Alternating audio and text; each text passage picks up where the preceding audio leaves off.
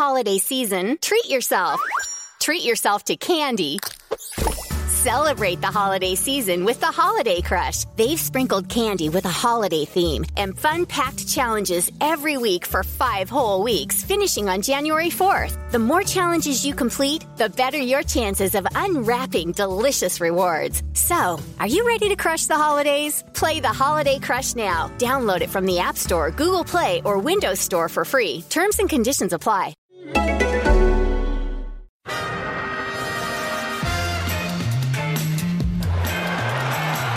Va a llegar el gol del Arsenal. Ozil marca Mesut Ozil. Lo da Liniers. Gol del Arsenal, remonta el Arsenal. Giroud, marcó Giroud.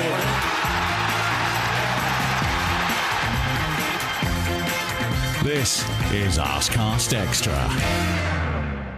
Hello there and welcome to another Arsecast Extra, as always, with James from Gunner Blog. A very goodly morning to you, James. Goodly morning to you too. It's good to be back. Yes, welcome back. You've obviously been having some fun times over the last week or so. Yeah, I've had a great time.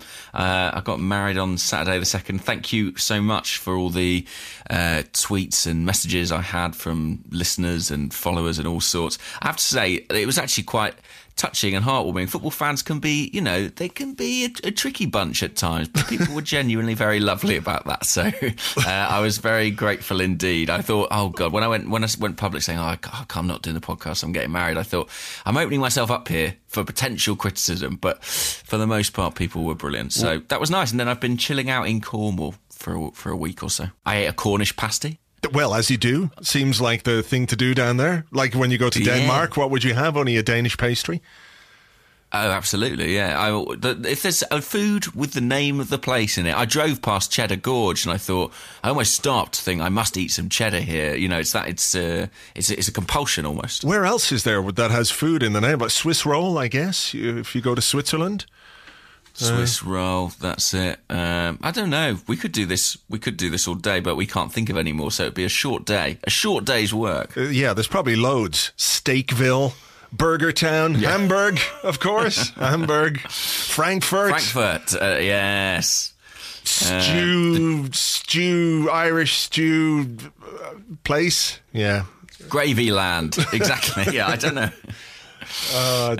So you're it's been a quiet time for Arsenal, so I didn't miss anything. No, exactly. Yeah, there's been nothing going on whatsoever that required your attention or thought. Thankfully, I mean, in fairness, that was an amazingly well-timed wedding and escape from the madness that was Arsenal. Because you look at it, you say it's an interlull. That's a good time to get married. Work. We can get around that because obviously Arsenal is work, etc., etc. But fuck me, you did well to get out of Dodge. To be honest. Yeah. I mean, I was very grateful for that. I have to be honest. I think it was incredibly healthy, and I'm really sorry for everyone else, every other Arsenal fan who had to endure the past week or so, because it does seem like it's been a pretty tumultuous time. I mean, I was conscious of what was going on, and that made me all the more determined to not really engage with it. Well, to be honest, we've done it to death at this point on the podcast. It has been discussed, it has been analysed, it has been argued over and everything else. So I don't think we need to go back over it, do we? Unless you're feeling that masochistic that you would like to relive the end of the last week of the season before the transfer window and all that kind of stuff. I presume you don't. Believe it or not, no, yeah.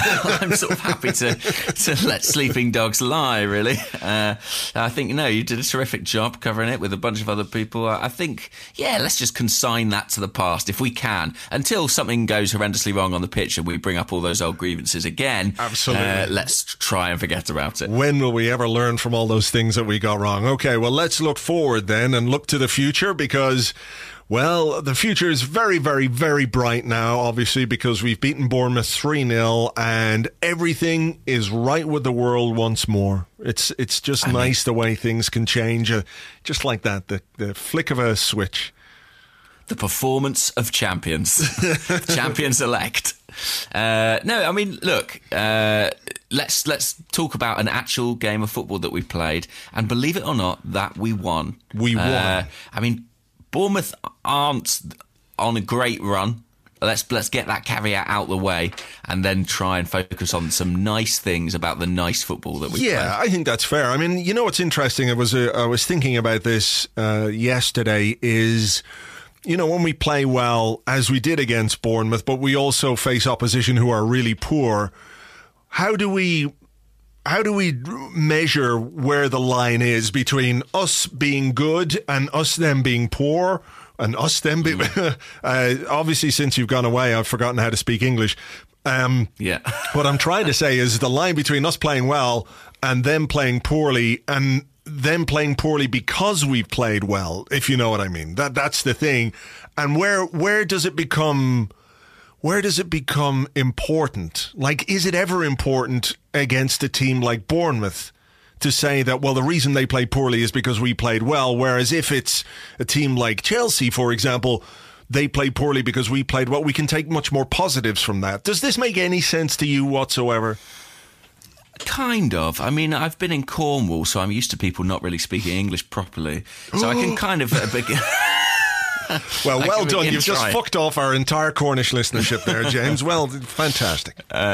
But listen, I think what the case is that basically Arsenal have better players than Bournemouth, right? Like at a neutral level of performance, we have superior players. So I think maybe the nature of how well we perform has less bearing on the result ultimately. But when you go against a team like Chelsea, the gap between the players is so much more fine that the way in which the teams perform on the day matters so much more. Yeah. Is there something to that, maybe? Yeah, maybe so. I mean, I think it was interesting. I watched a little bit of Match of the Day 2 Extra before we started this, and they were talking to Eddie Howe, and he said, well, the important thing when you go to a big away game is managing the early part of the game, and we had a game plan. Our game plan was to attack Arsenal, and I think that was an interesting thing for him to say, because clearly there was the potential to undermine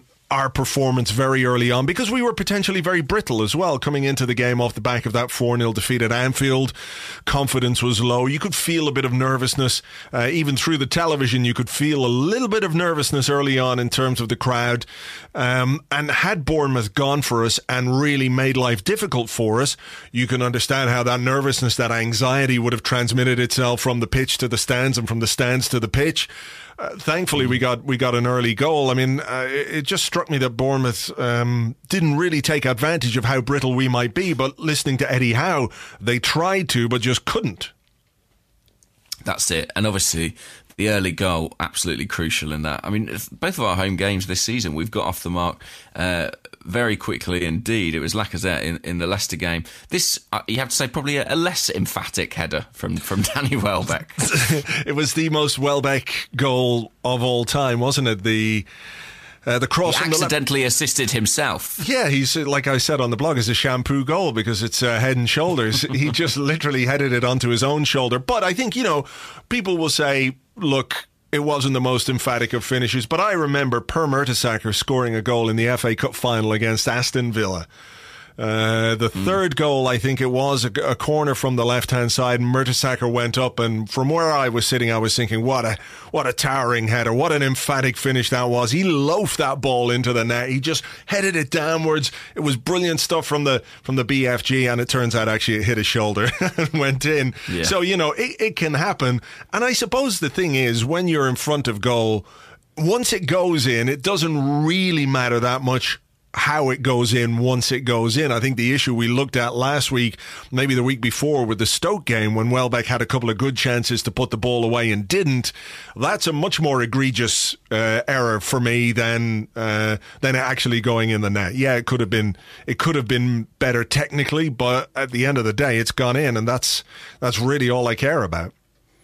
Yeah, exactly. It certainly could have been prettier, but it got over the line, and I think it owed plenty, really, to a brilliant assist, a great run and cross from Kolasinac, and yeah, Welbeck. I mean, look, he was in the right place at the right time. Let's give him that. Absolutely. His positioning was great, and I think we saw the benefit of playing a left wing back at left wing back. I know, it's crazy. Were you surprised that we had wing-backs at all in the game? I was a little bit surprised because I did feel like the back three thing might come to an end. And, you know, when we look at the game overall, Bournemouth were really poor. And I don't think that there was an awful lot to trouble us from a midfield point of view. But at times I was looking at our midfield and looking at the space that was there.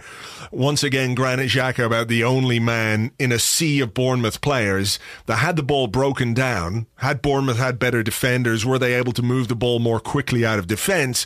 I think the issues that we saw in the Liverpool game were still there with our midfield.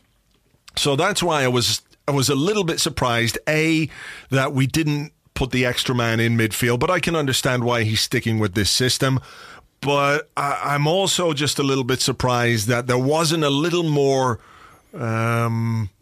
emphasis on midfield discipline, if you like. That Aaron Ramsey, I think, had a very good game, a very effective game going forward. He was involved in the first goal. He provided a great assist for the third goal. But I just thought there might have been a little more, hey, listen, you see what happened at Anfield? Maybe we should just try and be a bit more compact and keep our shape a little more in midfield. But there didn't seem to be anything in that regard at all. And it does make me a little bit worried about what better teams might do. Yeah, it wasn't as if after the Liverpool game they had gone away, sat on the training ground and, you know, tried to figure out how to fix the midfield problem. It was basically more of the same, relatively kind of cavalier stuff. We were able to get away with it on the day, but as you say, better teams, and there is a better team potentially on the horizon next weekend, may well be able to exploit that. Yeah, well, look, I mean, that's something we can discuss, I guess, after the Chelsea game. We'll see if there's any more emphasis on that because it's Chelsea. Perhaps they thought because it's Bournemouth that they could be a bit more free-flowing and go forward a bit more. So we have to take that with a little bit of balance. It was pretty much all Arsenal, though. Bournemouth did not have a lot to offer from an attacking point of view. Begovic in goal was very good, very busy, made some very good saves, but we saw the quality of Alexandre Lacazette's finishing with the second goal. Yeah, I love that goal. I really love that goal. There's a lot to like about it. I think Ozil's pass in the build-up to it is actually... For Ozil, it's quite a long pass. You know, it seems to sort of really accelerate the game for us there. And the little bit of link-up play between Welbeck and Lacazette. But the finish is so composed and he makes it look so easy. But he scored that goal from just outside the penalty box. He's just planted it in the top corner. And that's exactly the kind of composure and clinical touch I guess we hoped we were getting when we spent all that money on him. Yeah, for sure. I mean, he's not a striker. He doesn't seem like a striker who's going to have a load of shots in games. That he does seem to be clinical in the chances that he does get, but he's not going to wastefully shoot just because there's a half chance there, if that makes sense. I know we've a very small sample size with Lacazette at this moment in time because, he's only played a couple of games, really, but there's an efficiency to his forward play that I think is very interesting. Yeah, and I guess in some ways it makes him kind of antithetical to Alexis, who is a bit more scattergun. You know, he'll take a shot on from anywhere to try and score, whereas Lacazette bides his time, and when his chance comes, he picks his spot. There's something very deliberate about everything he does, and he's so cool. You know, he never seems to panic. He seems to really keep his calm in those moments, and I think... Yeah, I mean, look, so far so good. Obviously, when you don't want to go back to the Liverpool game, but when he scored that goal, you did think, why wasn't he on the pitch in that match? And I personally still feel frustrated he was robbed of a brilliant goal at Stoke as well, because that would put another shine on his record. But yeah, it has been a good start, and I think everything he does is pretty classy. He just doesn't do quite as much as some centre forwards we've had in the past. He doesn't seem as regularly involved as others, but he was chasing back in this game, and it was him who retrieved possession for the third goal, wasn't it? So he was doing things,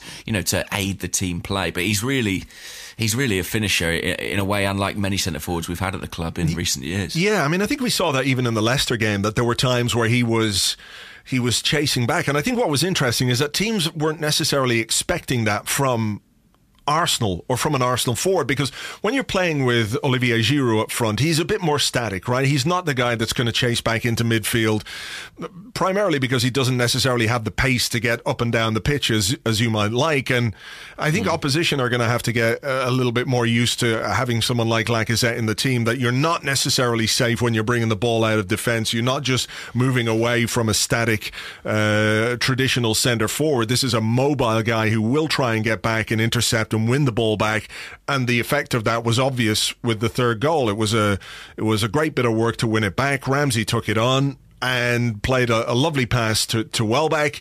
And if we're going to criticise or perhaps raise questions over Welbeck's finishing for the first, there can be no question whatsoever about his finishing for the third goal. Yeah, wrong foot across the goalkeeper. I mean, everything you'd want from a finish, really. And I suppose that is kind of the intriguing thing about Danny Welbeck, is that he can produce these moments of real skill. I mean, he almost scored a hat-trick with a brilliant chip. That would have been a remarkable goal. So he does have it in him at times. I just think for him, composure is a big issue. He's kind of the opposite of Lacazette in that respect at times. But look, good for him to get 2 goals under his belt, and that might help him. You never know. Arsene Wenger intimated as much. He needs goals, and that might improve his confidence in those areas. For sure. I mean, I think he spoke about it after the game as well. He says the second goal is one that once you've been hitting those repetitions in training, it becomes a lot easier for you to do. I got into that position today and I didn't think twice about it. And I think the thing about Welbeck is that people will say he's not a good finisher, and that's true at times. He's not the greatest finisher at times, but I think we have to add a little bit of context to it. I think it's more to do with a lack of consistency in his finishing than a lack of ability. Because if you think back to that first season that he came, didn't he score a hat-trick against Galatasaray? It was Galatasaray, yeah, in the Champions League, and people were raving about the finishes. Each of the goals, the individual finishes were fantastic. There were people talking about Thierry Henry, as they always do. Whenever an Arsenal player makes a good finish, they talk about Thierry Henry, and obviously that's overblowing it. But the ability is there. The finishing ability is there. It's the consistency. And I also think we have to take into account the big injuries that he's had. The fact that he's been out for 6 months, 8 months twice, and then has always been kind of playing a little bit of catch-up in terms of his fitness, in terms of his match sharpness, in terms of his touch, all those things that are so important for a player, and particularly a forward. I'm not saying that his finishing is, it's to excuse him, but I think we have to put it in a bit of context. And he spoke himself about having a pre-season. He said it's been a bit more difficult without a pre-season, so this time around, there is maybe a little bit more confidence in his finishing, and I think the goals will definitely give him more confidence in front of goal and as part of the team. And I think it's going to be quite interesting because he's in the team ahead of Alexis at this moment in time, because Alexis is coming back. But it presents Arsene Wenger with a little bit of a dilemma, something to think about, that as Welbeck becomes more confident, when he scores 2 goals and gets an assist, as he did on Saturday, a really fantastic performance and a fantastic return from a forward, Arsene Wenger now has to drop him for Alexis Sanchez. That's the reality of the situation that Arsene Wenger faces. Does he damage his confidence by taking him out of the team? By putting in his best player, his best finisher, his best, the most productive forward we had last season in Alexis Sanchez? Or does he have to make a big decision about, well, this Welbeck is potentially the future, or somebody who's going to be there in the long term, whereas Alexis Sanchez may not be? Wow, that would be a huge call, wouldn't it? That would be a huge call to make.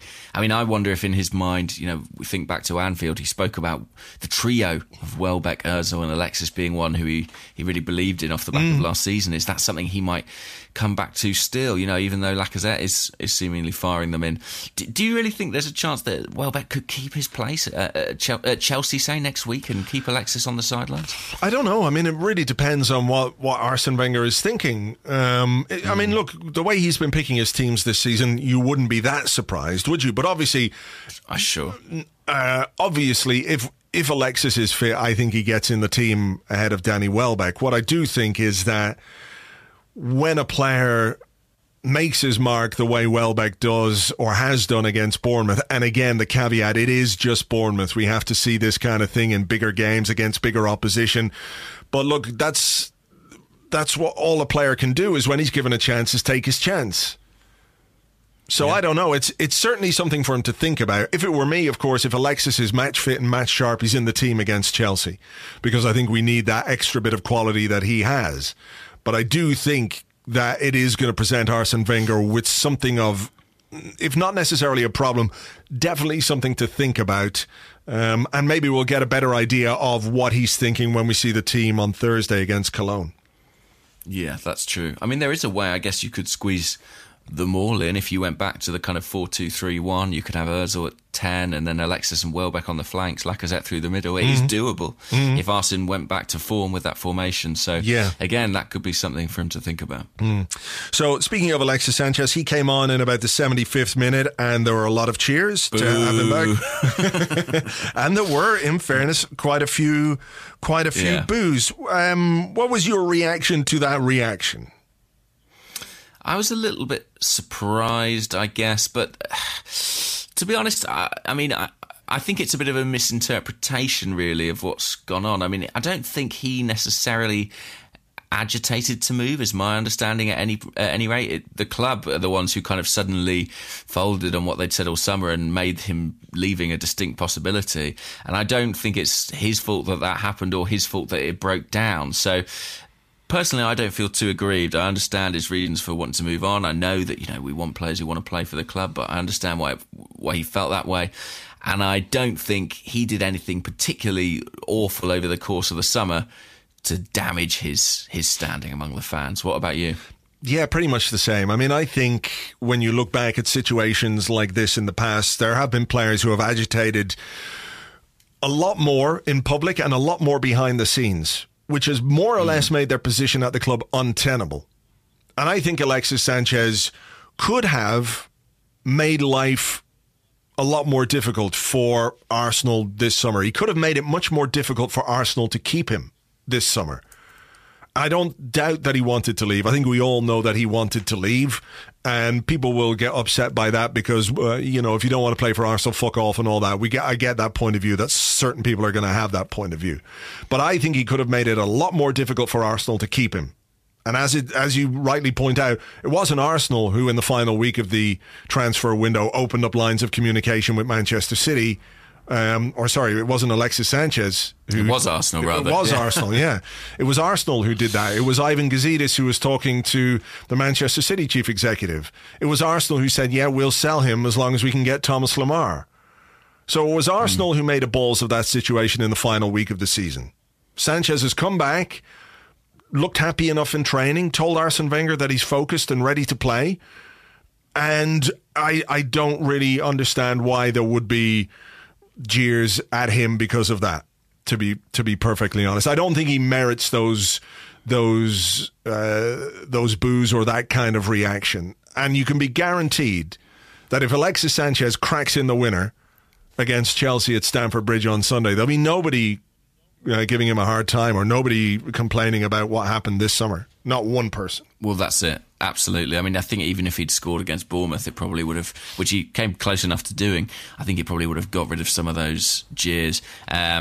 I think it's inevitable that there'll be a little bit of dissatisfaction with the player, but I don't think that this is a case like, say, a Robin van Persie or something like that. And I'm sure Alexis and Ozil, they seem to manage their reputations, their sort of the public perception of them quite carefully this summer. I thought they did it pretty smartly, to be honest, with a lot of what they said and did. And I think probably privately the player's furious that the club sort of handled the last 48 hours of the window in the way they did, because I think it did damage his standing a little bit and kind of through no direct fault of his own. But there you go. Yeah. What's your grunting about there? What were you thinking? I feel like you were going to say something. Well, I think it happened while you were away, but the Mesut Ozil Instagram thing, where he said, look, people can criticize me, etc., etc., and I kind of get that. I kind of feel that he is at times the brunt of too much criticism because of the way that he plays and because of his language style, his body language and all that kind of stuff. But there was also the stuff about, the legends of the club they should support. rather than criticize all the time. And I think that was a little bit misguided, to be perfectly honest. I don't really see that there was any merit in what he said there.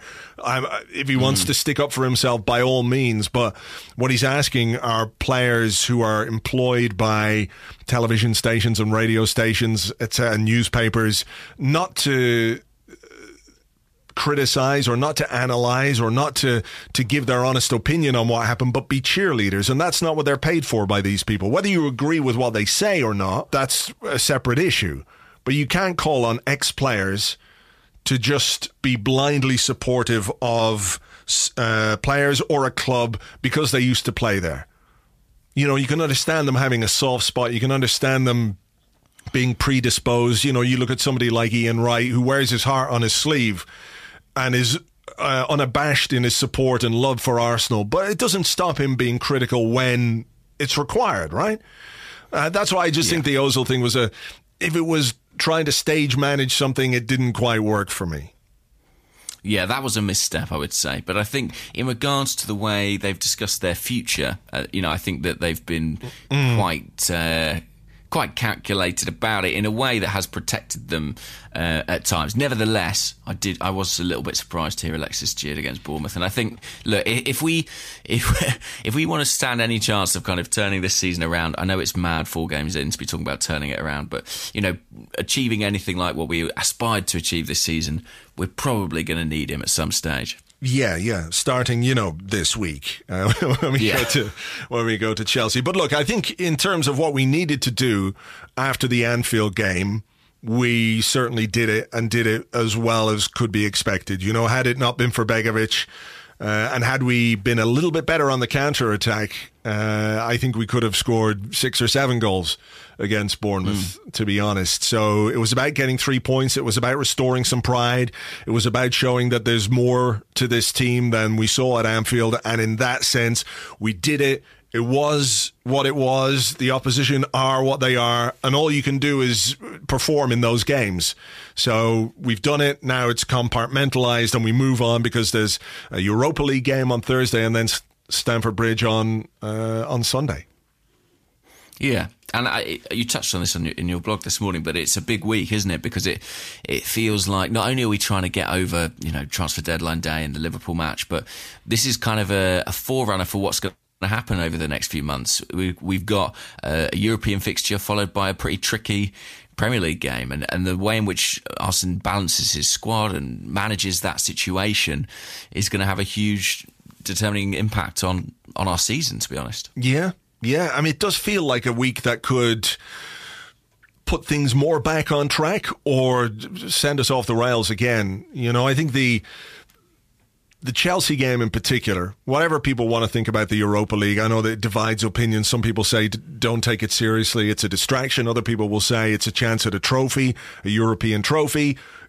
Leaving that to one side, another big away game against big opposition, we have to get something from that game. There's no question about it. To me, it's not necessarily a must-win game, but it's absolutely 100% a must-not-lose game. So how we approach that on Sunday is going to be very interesting.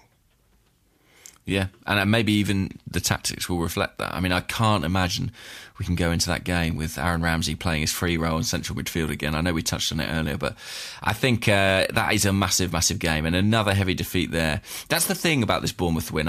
I'm very up for being positive about it, but I kind of look at it and I go, well, these are the games we probably will win. Yeah. And I look at the Chelsea match and think, oh, God. Well, no, that's it. I mean, that's it. The Bournemouth game, you're expected to win that game, and there's no easy games and no one has a divine right to win, blah blah blah. But it is, when you look at the quality of the players and the quality of both squads, on paper it's a game you would expect Arsenal to win 9 times out of 10, especially at home. But the questions that the Anfield game raised, and it's not that they're gone, they're just a little bit in distant memory now, and we don't necessarily want to relive them, but those questions have to be answered at Stamford Bridge.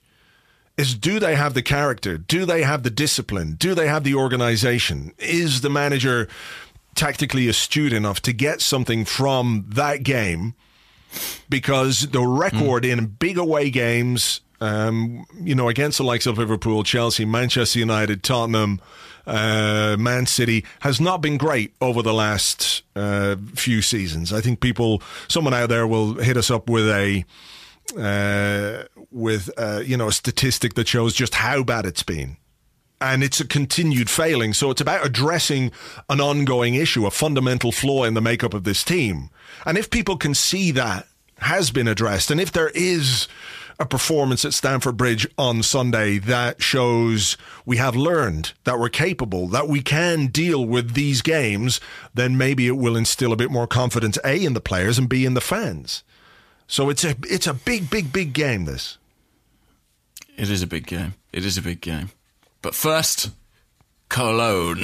Cologne on Thursday. Look, I'm interested. I find myself interested in this game because of what it means to the way the manager's going to send out his team. Because we do have a Chelsea game 3 games later. Do you feel the same way? Do you feel like Thursday to Sunday feels somehow shorter than Wednesday to Saturday?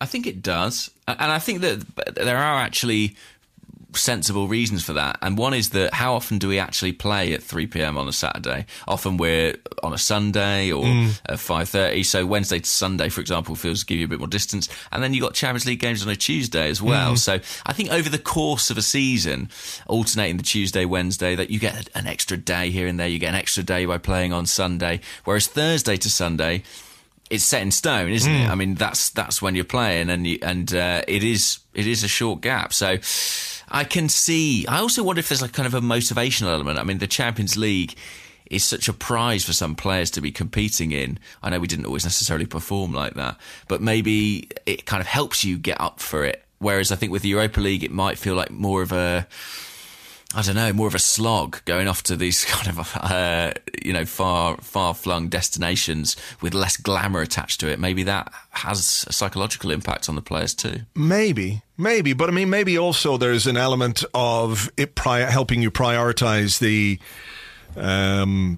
Premier League. That perhaps there's less of a shine on the Europa League, so the Premier League feels a bit more important. So I don't know. It'll be very interesting to see how we approach these games and what he does in terms of his team selections and everything else. I think he's going to rotate. Questions about that. Yeah, so I think we'll get to those questions in a second. Anything else from the weekend that caught your eye from a Premier League point of view?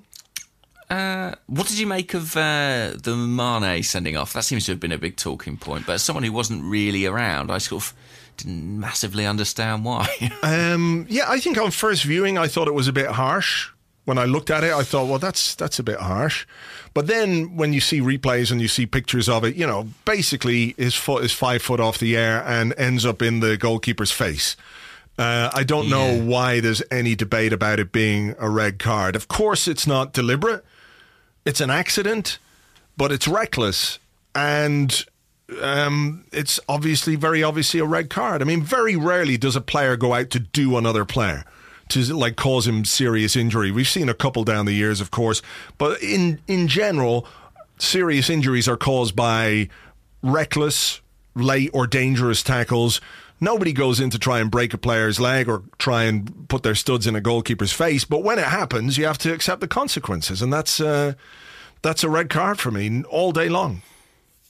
Yeah, I agree that there was no intent to harm the player. But that doesn't really matter. It's still a really dangerous challenge. So he had to go. He had to go for it. What else did I see in the Premier League this weekend? I'm just trying to have a think. I was just glad that Manchester United didn't win again, because it was really upsetting me, that happening again and again and again. Yeah, I agree. I was sort of half watching it on Saturday evening. I was in the kitchen cooking, and I think Stoke went ahead, and then it was 1-1, and then it was 2-1 Manchester United. I was like, oh, God damn it. So I put some music on in the kitchen while I was working away, and then I saw it 2-2, and I was like, okay, I could live with this. If Manchester United dropped some points. That's an ideal scenario, because you sort of got the satisfaction of the 2-2 without having to witness or celebrate a Stoke goal. So, ideal. Or watch Stoke or Manchester United. That was that was good. And of course, there was the whole handshake thing between Mark Hughes and Jose Mourinho, which is amusing to me. The real story of the weekend. Absolutely. Let's focus on the big issues in the Premier League. That managers don't shake hands. I mean, you won't. have to think too far back for a similar incident with Arsene Wenger and Mark Hughes. And I think what happened a few years ago at the Emirates, could he have been in charge of... I can't remember who it was. Who was he in charge of before? He was Man City, he was Fulham, wasn't he? Blackburn, I can't remember. One of those fucking teams that he was manager of. But basically, he spent the whole game hurling abuse at Arsene Wenger from his technical area, to the point where it was told to me that Steve Bold had to be restrained from having words. But Hughes basically was just abusing Arsene Wenger in the technical area for the entire 90 minutes. And Arsene Wenger at the end of the game went, "Fuck off. I'm not shaking hands with you. You've just been calling me names and telling me to fuck off for now. Why would I shake your hand?" At which point Mark Hughes went, "He won't shake my hand." So it's amusing to see Mark Hughes and his I don't know, his obsession with shaking hands. Just come to the fore again. He's just a big crybaby. He just loves shaking hands as well. It's one of his. Yeah. He got into football to shake hands ultimately. Yeah, that's it. Just to shake hands with people.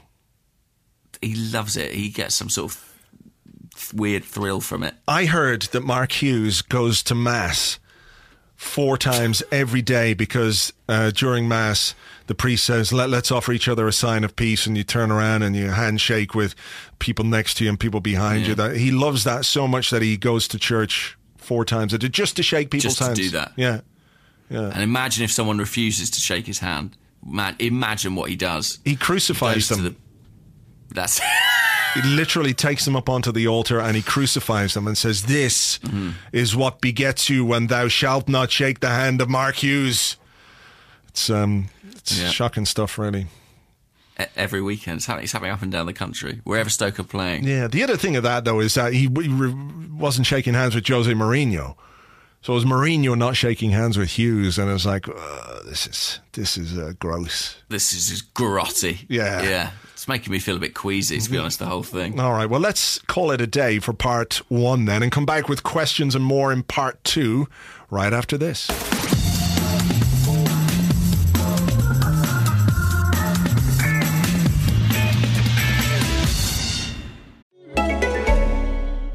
Danny Pellegrino here with a very merry, iconic podcast, here to tell you about AMC Plus. With Best Christmas Ever on AMC Plus, every day feels like Christmas morning. From new holiday favorites like Elf and one of my personal favorites, National Lampoon's Christmas Vacation, you can spend the holiday season opening up only the good stuff. Plus, you'll get a stocking stuffed with highly acclaimed AMC series like The Walking Dead and Mad Men, new series like Gangs of London and The Walking Dead World Beyond, and you're also getting your favorite iconic Christmas movies without having to search. AMC Plus is available on all your devices. AMC Plus, only the good stuff. This holiday season, treat yourself. Treat yourself to candy. Celebrate the holiday season with the Holiday Crush. They've sprinkled candy with a holiday theme and fun-packed challenges every week for 5 whole weeks, finishing on January 4th. The more challenges you complete, the better your chances of unwrapping delicious rewards. So, are you ready to crush the holidays? Play the Holiday Crush now. Download it from the App Store, Google Play, or Windows Store for free. Terms and conditions apply. Welcome back to the Arsecast Extra. This is part 2, where we answer the questions that you sent to us on Twitter at Gunnerblog and at Arseblog, and also on the Arseblog Facebook page, which is facebook.com/the Arseblog, from which comes the first comment. It's not necessarily a question, but this is Nick Singer on Facebook. He says, "Consider this. You lift the curse on James. He gets married, in brackets, punching above his weight. He becomes a YouTube sensation. He is on a successful TV program, and he survived a serious car crash without injury. And look at the state of Arsenal. Please reinstate the curse, and if you can't bring yourself to do that, then simply banish him. He can still do the podcast, though, because I like that." What would banishment be if I'm just kept in a room somewhere where I only do the podcast, basically? Like Rapunzel. Yeah, exactly. Rapodcast. But you don't have the hair to let down, unfortunately. No, sadly not. Maybe I could just grow the back bit of it. I don't know what would happen. Like it would look very strange. Like a giant mullet that you could lay. Exactly. My long, winding mullet. Nick makes a worryingly good point here. It's distressingly good. But obviously, I'm conflicted here because I love Arsenal, but I also love not being cursed. I think really the power lies with you. It's your decision. I mean, how I survived the serious car crash, the car, I found out a couple of days ago, is the car died in that accident. The car has not survived it. And yet I've walked away. Something's very much different in the universe. True, but it would, as much as I would like Arsenal to win, I would feel terrible if I were to curse you again and something bad actually happened to you. I don't know that I could live with that. Well, not even the Premier League trophy, James, would make me feel. I mean, I'd enjoy it, and I'd maybe come visit you in whatever place you are or wherever that might be. But yeah, I don't know. I don't know. It's dangerous, isn't it? Well, you have to think of my wife now as well. That's the problem. If you curse me and something terrible befalls me, it's someone else's life you're affecting now. Oh, God, this is getting really hard. Because I was thinking of it. Yeah, of course. It was in the balance. But, I mean, look, let's say this. Let's reassess the curse situation after the Chelsea game. Okay, that's fair. Okay? That's fair. We'll see how we cope against Chelsea, and if it goes as wrong as we fear, then let's talk about being cursed again. And I'm open to it as a prospect. All right, but let's give me these 7 days grace, a honeymoon period, if you will. Yes, before the curse comes back in full force. All right, okay. We'll talk about this next Monday then. The other thing I wanted to talk about very quickly before we go into the questions is the net spend thing that we had done for this transfer window. I didn't bother looking it up. Good Lord. I didn't even bother looking it up because neither of us suggested that we would end up in profit. So we both got that one completely wrong. It's just one of us was less wrong than the other. I was very wrong. I was like, the club... In my head, I was thinking, well, having dropped out of the Champions League, the club will need to make a statement. I thought we'd be... I can't remember. It might have been 100 million, I thought, in my mind. So... Sorry, guys, but I don't know what I'm talking about. All right, well, look... Click that. Yeah.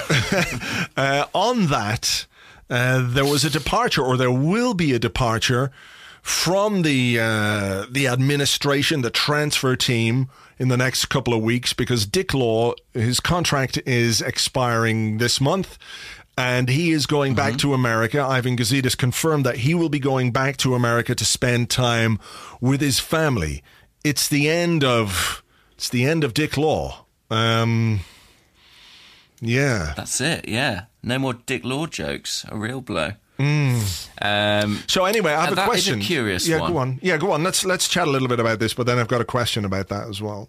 I just think it's, we'll see what the question is, but I think it's particularly interesting in the light of Arsene Wenger's fierce resistance to a director of football, given that the closest thing he has to that is leaving the club, and he probably knew that at the time. So, yeah, it's create a vacuum, a bit of an executive vacuum at a club which kind of already had one. Yes. So, yeah, we'll see what happens there. Yeah.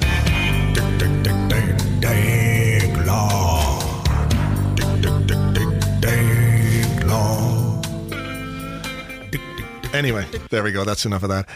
But look... Shame not to hear that as frequently. Yeah, it will be. But look, I mean, here's the thing.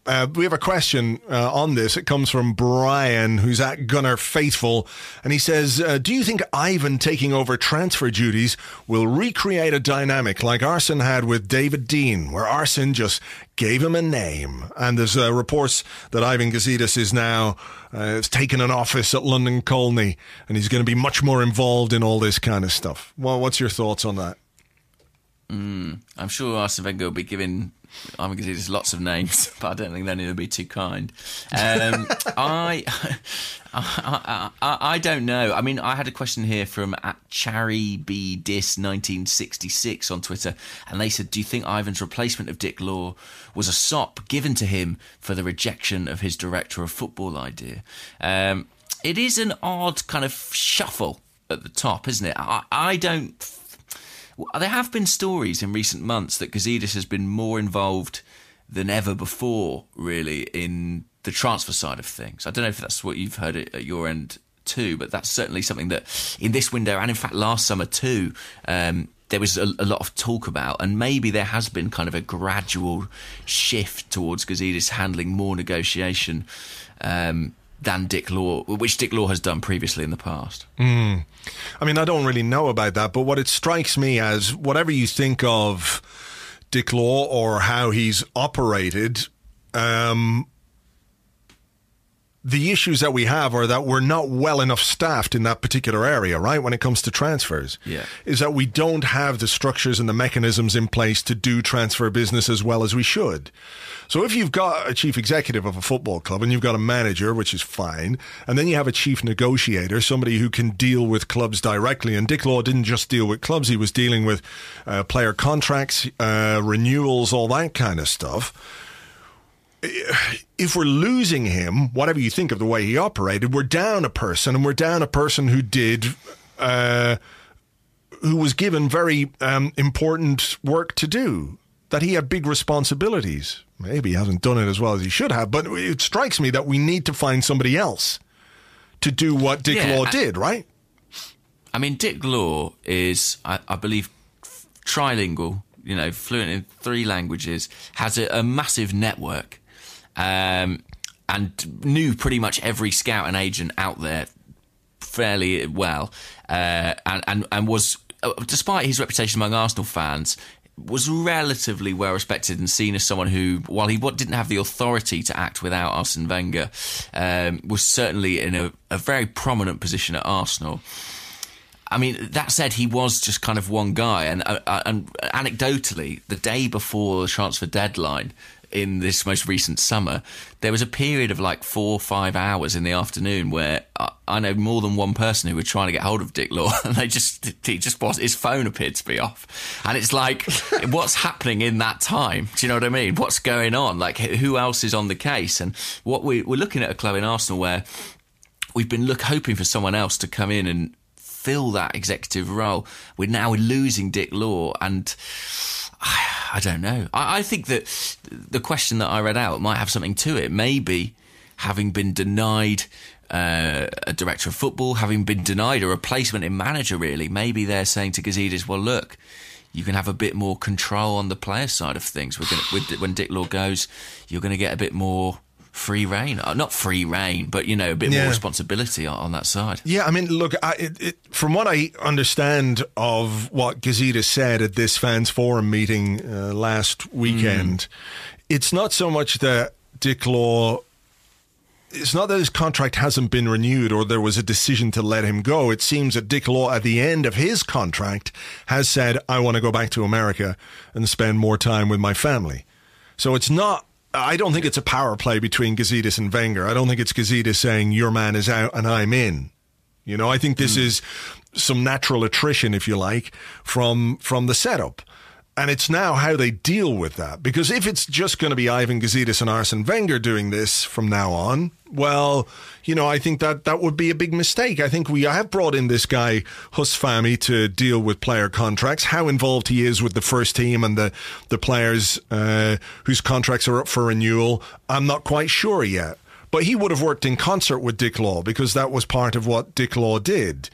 I would be very worried if we didn't try and bring in another kind of football executive, somebody who could be perhaps a bridge to the director of football role that I think everybody agrees that we need to put in place because the future demands it. At some point, we need to have a better executive structure for the football club for when we have a new manager or a new head coach, as it is, who doesn't want to do all the things that Arsene Wenger does. So I would hope that his departure means we will appoint somebody with good knowledge of football contracts, the transfer market, transfer business agents, all that kind of stuff, to come in and work alongside Arsene Wenger and Ivan Gazidis. Not somebody who's going to come in and immediately be seen as a threat to Arsene Wenger's authority or anything like that, but somebody who can help make it better, who can help us do business better, because we have fallen short, as we know, in recent years in doing transfer business the way that we should, both inwards and outwards. But if it's a case that Ivan Gazidis is planning to do all this, then I think then I'd be very worried indeed. I'd be very worried. I hope not. I hope not. I mean, I mean, he's got enough to be going on with sorting out the commercial and business and marketing side and the revenues that the club are bringing in that are very stagnant in that regard. He's got enough to be doing in that regard. It's not to say he shouldn't be involved in this, but it shouldn't be a big part of what he does. That's not what the chief executive of a football club really should do. Well, one can only hope that if he saw the need for a director of football type figure before, this will only have confirmed that, and that the club will press on with that appointment. I think you make an interesting point. We think of Dick Law as being a guy heading up recruitment, which he is, but there is a huge amount of work to be done, as we all know, on the contract renewal front. And this is, in theory, a delicate time to be losing the guy who handles contract renewals. You know, we're supposed to be looking at extending the contracts of Alexis and Ozil. There are other squad players who we probably would like to extend. There's talk of new deals for the likes of Danny Welbeck and Aaron Ramsey. So this is a delicate time to lose that guy, and we need to get somebody in quick who can help handle that situation, because there's an enormous amount of work to be done long before the January transfer window opens in terms of the current squad. Yeah. But yeah, we'll see what that brings. It needs to be resolved quickly. I don't know when the club knew that Dick Law was going to be off. Maybe it was after the transfer window, but they need to. There was talk of him going, wasn't there, a few months ago? So maybe this has been in the air for some time. Yeah. Anyway, I wish him luck going back to Costa Rica to spend more time with Joel Campbell's family. It'd be lovely for him. All right, I think it's your question. Let's have this question is actually on the January transfer window. It comes from Chris Wheeler. He says, I know the transfer window is now closed, but I wanted to ask one final question, re Lamar. If the latest media is to be believed, and we have agreed a deal in principle for him to come in January, what is stopping us completing the deal now so he arrives on January 1st? Liverpool have done a similar deal for Keita, knowing that the fee is paid and they'll get their player next summer, no questions. The longer we faff around, the more chance we'll mess it up somehow. Yes. I don't know what the ins and outs of that story are. I mean, it would be very surprising to me if we had agreed a deal in principle for Thomas Lemar to come in January when Monaco said they're not going to sell. I mean, the reasons why we haven't done it are because, well, we don't have a chief transfer negotiator anymore and we're quite terrible at doing transfers, et cetera, et cetera. So, you know, I would be really surprised if that were the case. So, I mean, obviously what Liverpool did with Keita was very interesting. And it looks like they've got themselves a very good deal on a very good player. But I wonder as well, I mean, every time that guy has a poor performance for Leipzig, it is Leipzig he plays for, isn't it? It is. Red Bull. People will question that. So, from the selling club's point of view, that's got to be something that they feel like they can manage. With someone like Lamar, if there is a deal in place for him to come to Arsenal in January, which I don't think there is, and that becomes public knowledge, every time he plays poorly, every time there's a 50-50 and he doesn't go into it properly, people will ask questions of the player, and I think you can do without that as a football club.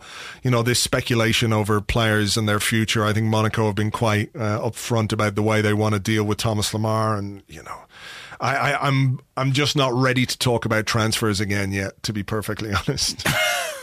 I completely understand that.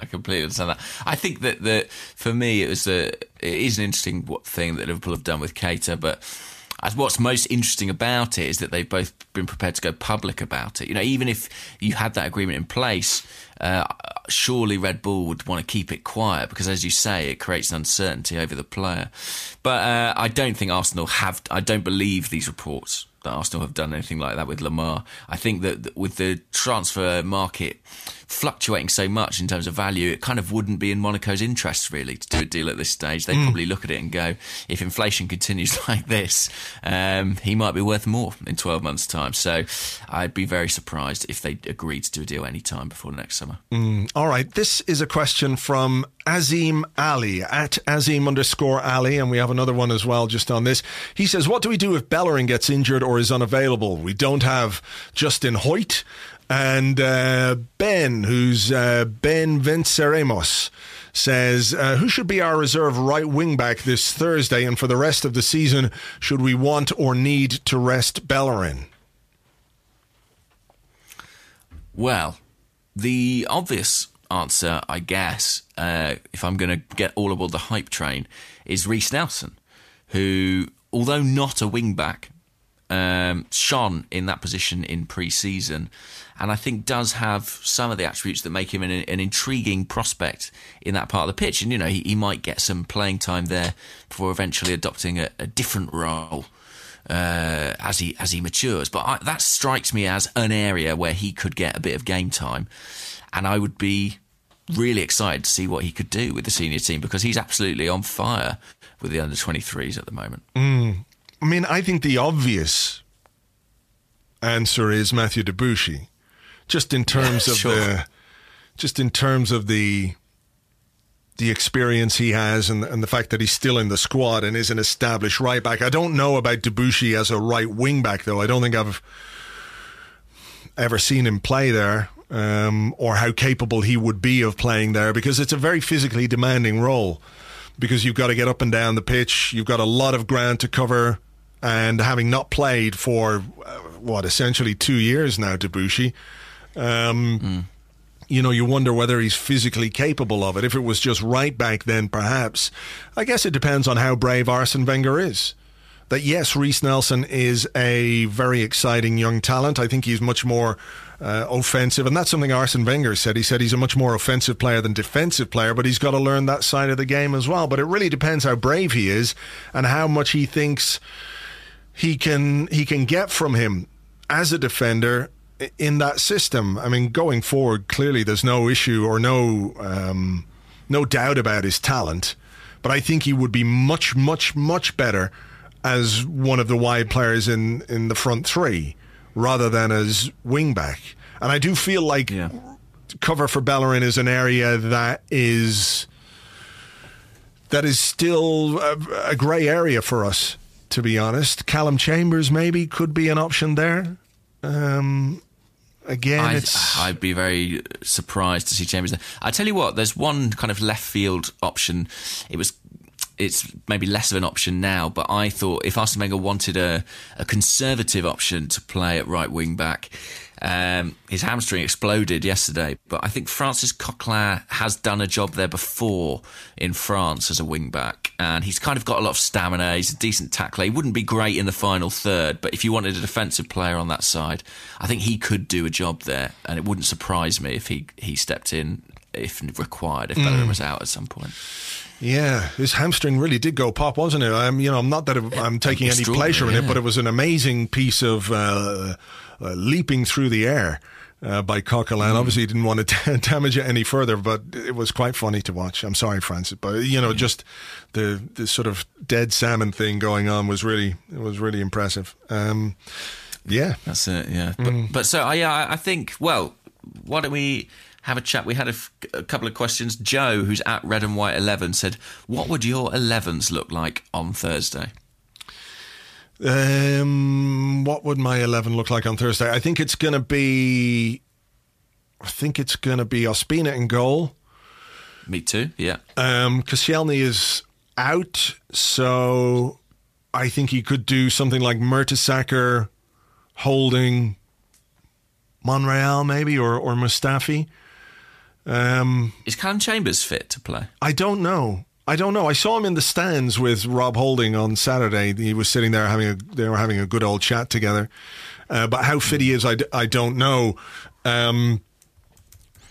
Wing backs, I mean, it's difficult, isn't it? I mean, it's Kolasinac or Who? Or Monreal, maybe? Depending on what he does. Yeah, that's a tricky one, isn't it? You don't want to... I mean, do you think he will play some players who are going to face Chelsea? Do you think there'll be a few first-team guys out there for balance? I think there have to be perfectly honest, because it's about how deep the squad is and how much we've got in there. Right wing back, like we say, we can't look beyond Hector Bellerin, but he could play Reece Nelson there. In midfield, will El Neni get a game? He shouldn't he? I mean, if we're going to rest some players out of Chelsea, it's going to be El Neni and, I don't know, one of Xhaka and Ramsey if Jack Wilshere's not fit enough yet. And a front three, you could see him doing something like Walcott, Iwobi, Giroud, just to keep his players fit. But I do wonder if he might give Alexis Sanchez some minutes, because it's about getting Alexis back up to speed and getting him match fit. You could give him an hour against Cologne from the start and say, look, get those minutes under your belt, and he could well be in contention then for Chelsea. So I don't quite know. I mean, it really depends how seriously he's going to take this Europa League. But it's also about maintaining some momentum and making sure that we're not going into the Chelsea game off the back of a disappointing game against Cologne. I mean, I also wonder if, because it's so early in the season, he might not view fatigue as an issue and may go a little bit stronger than we think. I think your point about Alexis is an interesting one, because Alexis isn't really a player who Arsene Wenger ever particularly seeks to keep fresh. He likes him to be in the rhythm of playing games, doesn't he? He likes him to have that game time under his belt, and he plays him every possible minute he can. So I think he's got a good chance of starting. I would probably look at Ospina, Mertesacker, Holding, maybe Mustafi, say. The wing-backs are hard. I guess it could be Nelson and maybe Monreal. But you'd think the tricky thing about that is Monreal's probably going to start as centre-half, isn't he, against Chelsea? Yeah. If we stick with the back three. Then El Neni and Xhaka, maybe. And then I think a front three of Iwobi, Walcott and Giroud. Oh, no, I just said Alexis would play. It's hard, actually, and to be honest, that makes it quite intriguing, doesn't it? Trying to pick what Arsene's going to do. It'll give us a lot of clues, certainly, about his team for the weekend as well, I think. Yeah, I mean, James Murfitt, who's at James Murfitt 2, wants to know, will Europa League mean Wenger will lean back towards a back four, or will he persist with a back three? I mean, do you think there's any possibility that he might change the system for the European games to keep his defensive options a bit more fresh? Maybe it certainly would solve the old right wing back question. You could put Debussy or Chambers or even Holding in it as a right back rather than a right wing back, but or Mustafi even. But yeah, I think I can't see him doing that. He tends to favour consistency in his formations. I think switching to a back four for once a week, I can't see him doing that. I think it might destabilise, unless you were going to go with two completely different 11s and not ask players to adapt game in, game out. I don't think he'll do that. I think he'll keep it consistent. But as for who actually plays, it is genuinely difficult to say. I think it will be a much weaker side, not weaker but heavily rotated side, let's say, from the one that faced Bournemouth. All right, here's a question from Payne in the Arsenal, who's at Payne in the Arsenal. And he asks, should Callum Chambers return to central midfield to give the team better balance? And before you answer, here's Arsene Wenger in 2014 talking about Callum Chambers. He says he can play a major role because, in what I observe, he has the qualities to impose himself in this part of the team. I believe he can play in defensive midfield, and that's where I see him. Quite definitive, really. I mean, in fairness, he spoke a lot about Alex Oxlade-Chamberlain being a central midfielder and almost never played him there either. But, he saw those qualities in a 19-year-old Callum Chambers, who he just paid £16 million for from Southampton. So he obviously saw something there that made him say that. Yeah, certainly. I mean, he's probably said since that he sees him as a right back and he sees him as a centre half. But I think do you see Chambers as a holding midfielder? Can you see that in him? It's difficult, really. I kind of think a back three is not a bad thing for Callum Chambers. I think he would be a decent central defender in a back three, or at the moment I think that's probably where he would fit into this Arsenal side, that there isn't quite the same measure of responsibility as there is in a central defensive pairing, because you've got another two men alongside you. And I think I was quite excited by Callum Chambers when I saw him come into the team first. And then that Swansea game happened and he seemed to lose confidence. And I don't know that as a football club or as a manager, Arsene Wenger is the greatest at restoring the confidence to young players who he's obviously seen a lot of potential in, A, to buy him, and B, to play him. But we're maybe seeing something quite similar with Alex Iwobi at this moment in time, right?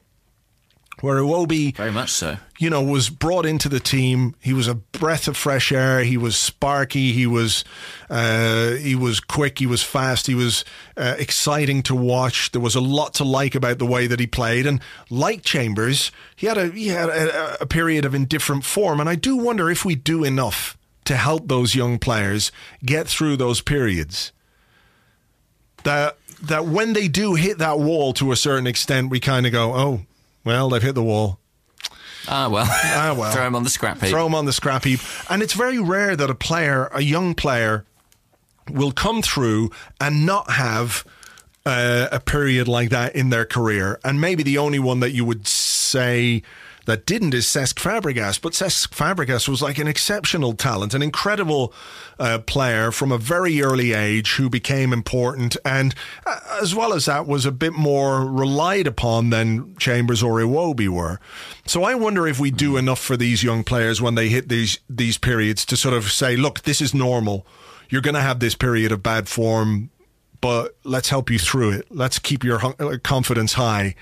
Let's get you back in the team and try and restore your own form and your own belief and people's belief in you, because the longer it goes on, the less people believe in those players. And that's a difficult hurdle for players to get over as well, when they feel like they're not believed in by the manager or by the fans, especially when you're young. You really need people. You need the arm around the shoulder kind of management at times, and I'm not sure we're great at that. Well, listen, I really have high hopes for the Europa League in terms of what it could do for Alex Iwobi's confidence. We spoke about him just then, but he had a really good pre-season, hasn't necessarily managed to translate that into being a regular part of the first team in the first few games. But the Europa League will offer him game time, and I think he's spoken about being determined to make an impact, to try and score goals, create assists. He should get the chance to do that. So I'm kind of quietly optimistic that it could be a really good platform for him to perform. As for Chambers, I don't know about him being in midfield. I'm not sure he's technically accomplished enough to make up for his lack of mobility. There have been plenty of central midfielders who haven't been the best at getting up and down. I mean, I can think of Michael Carrick, say, at Manchester United, who wasn't the most athletic specimen, but was such an excellent passer of the ball. And I'm not sure Chambers is necessarily that good on the ball that it makes up for some of his other deficiencies. He looks to me like a centre-back. And I agree that as the central member of a back three, he could do really well, because it feels like Arsene Wenger wants a ball player there. That's why I think he puts Mustafi in the centre rather than Koscielny, because he thinks he's marginally better on the ball. And I think Mertesacker, whose distribution is such an underrated part of his game, can play there in the middle as well. I think Chambers could do that role too, and I would like to see that. He had an odd summer where it looked like we were prepared to sell him. Then we sold Gabriel and were prepared to let Mustafi go. Chambers ended up staying. He's got to get some games now. He went to Middlesbrough. He did everything that was asked of him. Now it's time to put that to the test, really, and see what improvement there has been. Maybe Middlesbrough did more to restore his confidence than Arsene Wenger could have done, and maybe he'll come back a more confident player. Yeah, I'd like to see him get some game time. There's plenty of football to be played in the Europa League, the EFL Cup, and we are going to need to future-proof our central defence to a certain extent because of the age profile of a couple of the players in there. Certainly Laurent Koscielny's not getting any younger, nor Nacho Monreal, and we know that Mertesacker is going to be retiring at the end of the season. So I'd like to see him get some chances, and if he doesn't make it, he doesn't make it, but I think think he deserves another crack of the whip at centre-half, particularly in a back three. Just as we're talking, Frank de Boer has been sacked as manager of Crystal Palace after 4 games. Wow. Well, that's amazing. I mean, literally, I was on the BBC website, BBC Football website, and there's a headline saying, analysis, why Palace sacking De Boer now would be madness. And that was the main headline on BBC Football. And now they've gone and done it. There you go. I mean, he did make a very bad start, but that is... I mean, his managerial career must be in tatters, because I think a not too dissimilar thing happened to him at Inter Milan, didn't it? Yeah, he ended didn't up last leaving there after 10, 11 games, I think it was. Yeah, he didn't last very long. You do wonder if, the issue must be one of personality rather than football, because all the stories are they're unconvinced by the system that he's trying to play or the kind of changes that he wants to make. But surely if you bring in a manager and you interview him and he tells you what he's going to do with the team, right? You're on board with that, and you've got to give him a chance to implement that.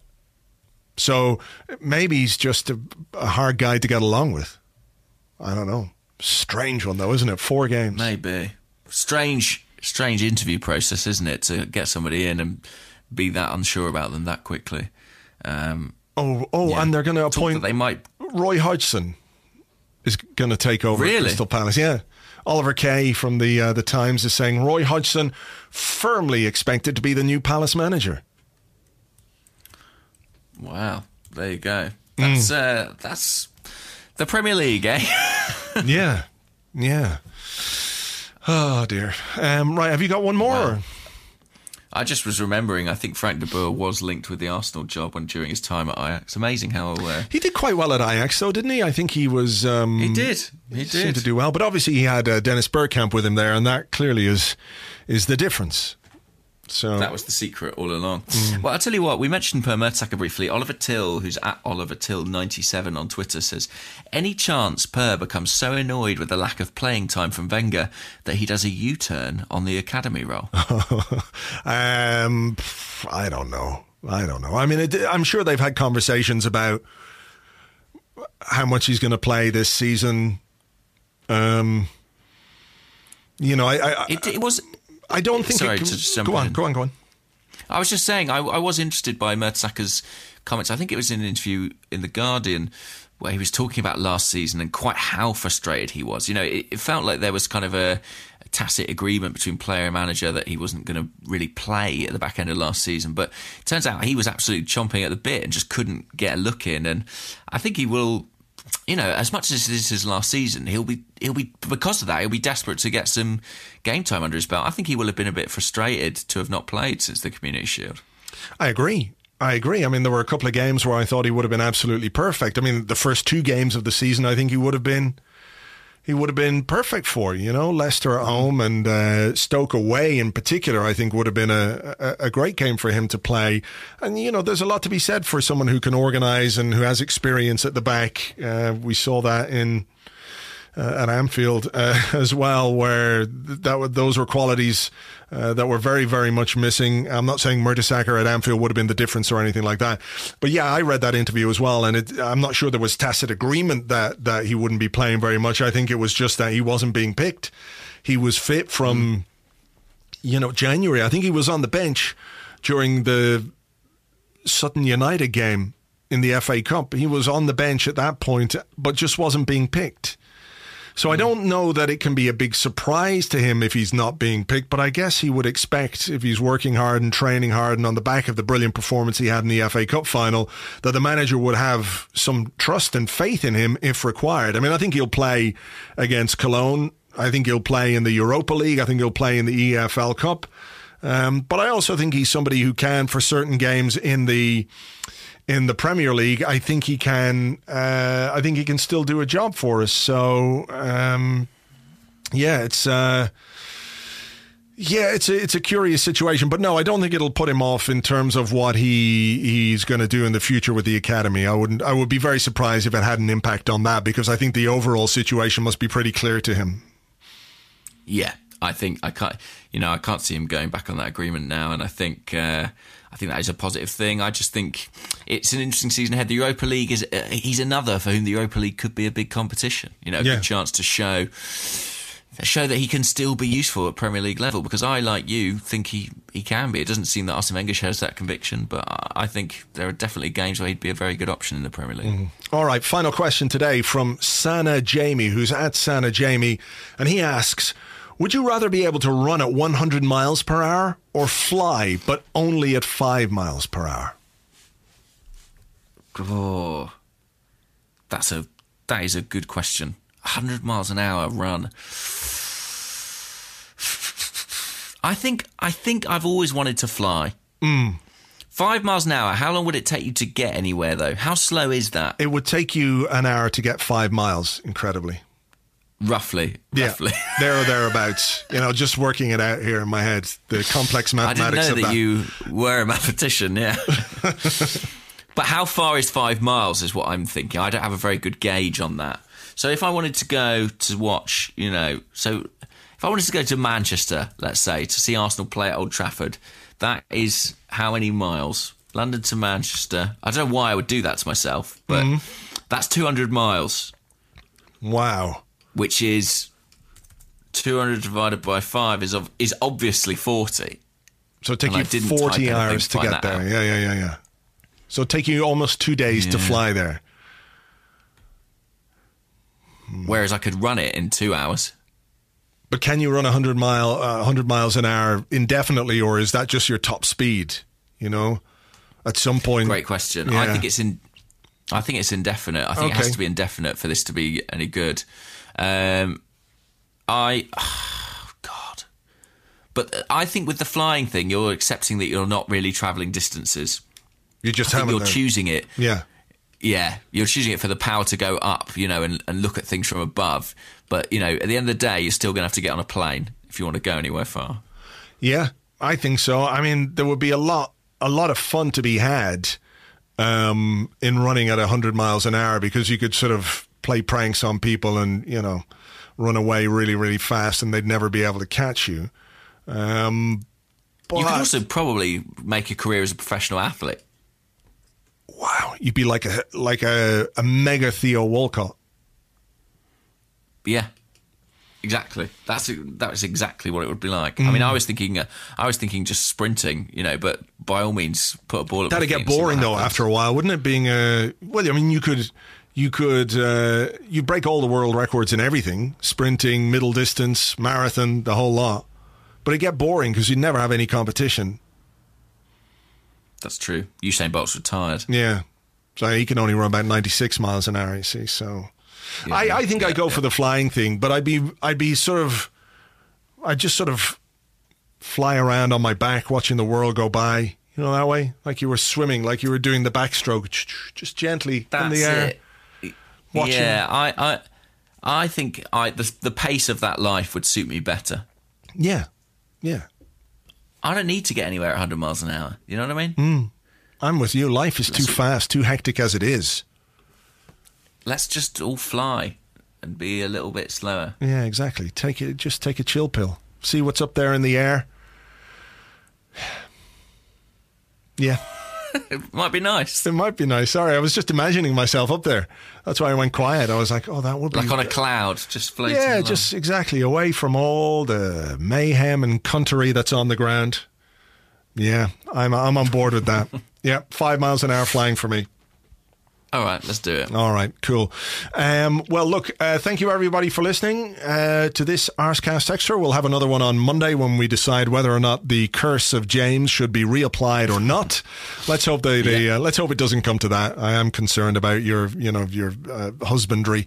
That's an important responsibility you've taken on there. So I don't want to be the one to make a mess of that, unless I really have to, of course. Well, look, we'll see. Next week we decide right, cursed or not. Cursed or not. We will have an Arsecast, but I don't know when this week. Probably later on Friday, because we've got this Europa League game on Thursday evening. So it's going to be probably Friday afternoon or maybe Saturday before we have an Arsecast this week, which will be strange. But there you go. That's not our fault. That's the Europa League. Join us for that then, and we'll catch you on the next Arsecast Extra next Monday. Cheers. Bye-bye.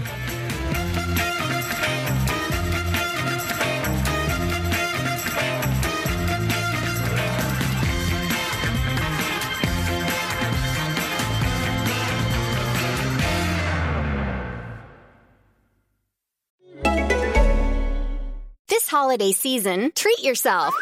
Treat yourself to candy.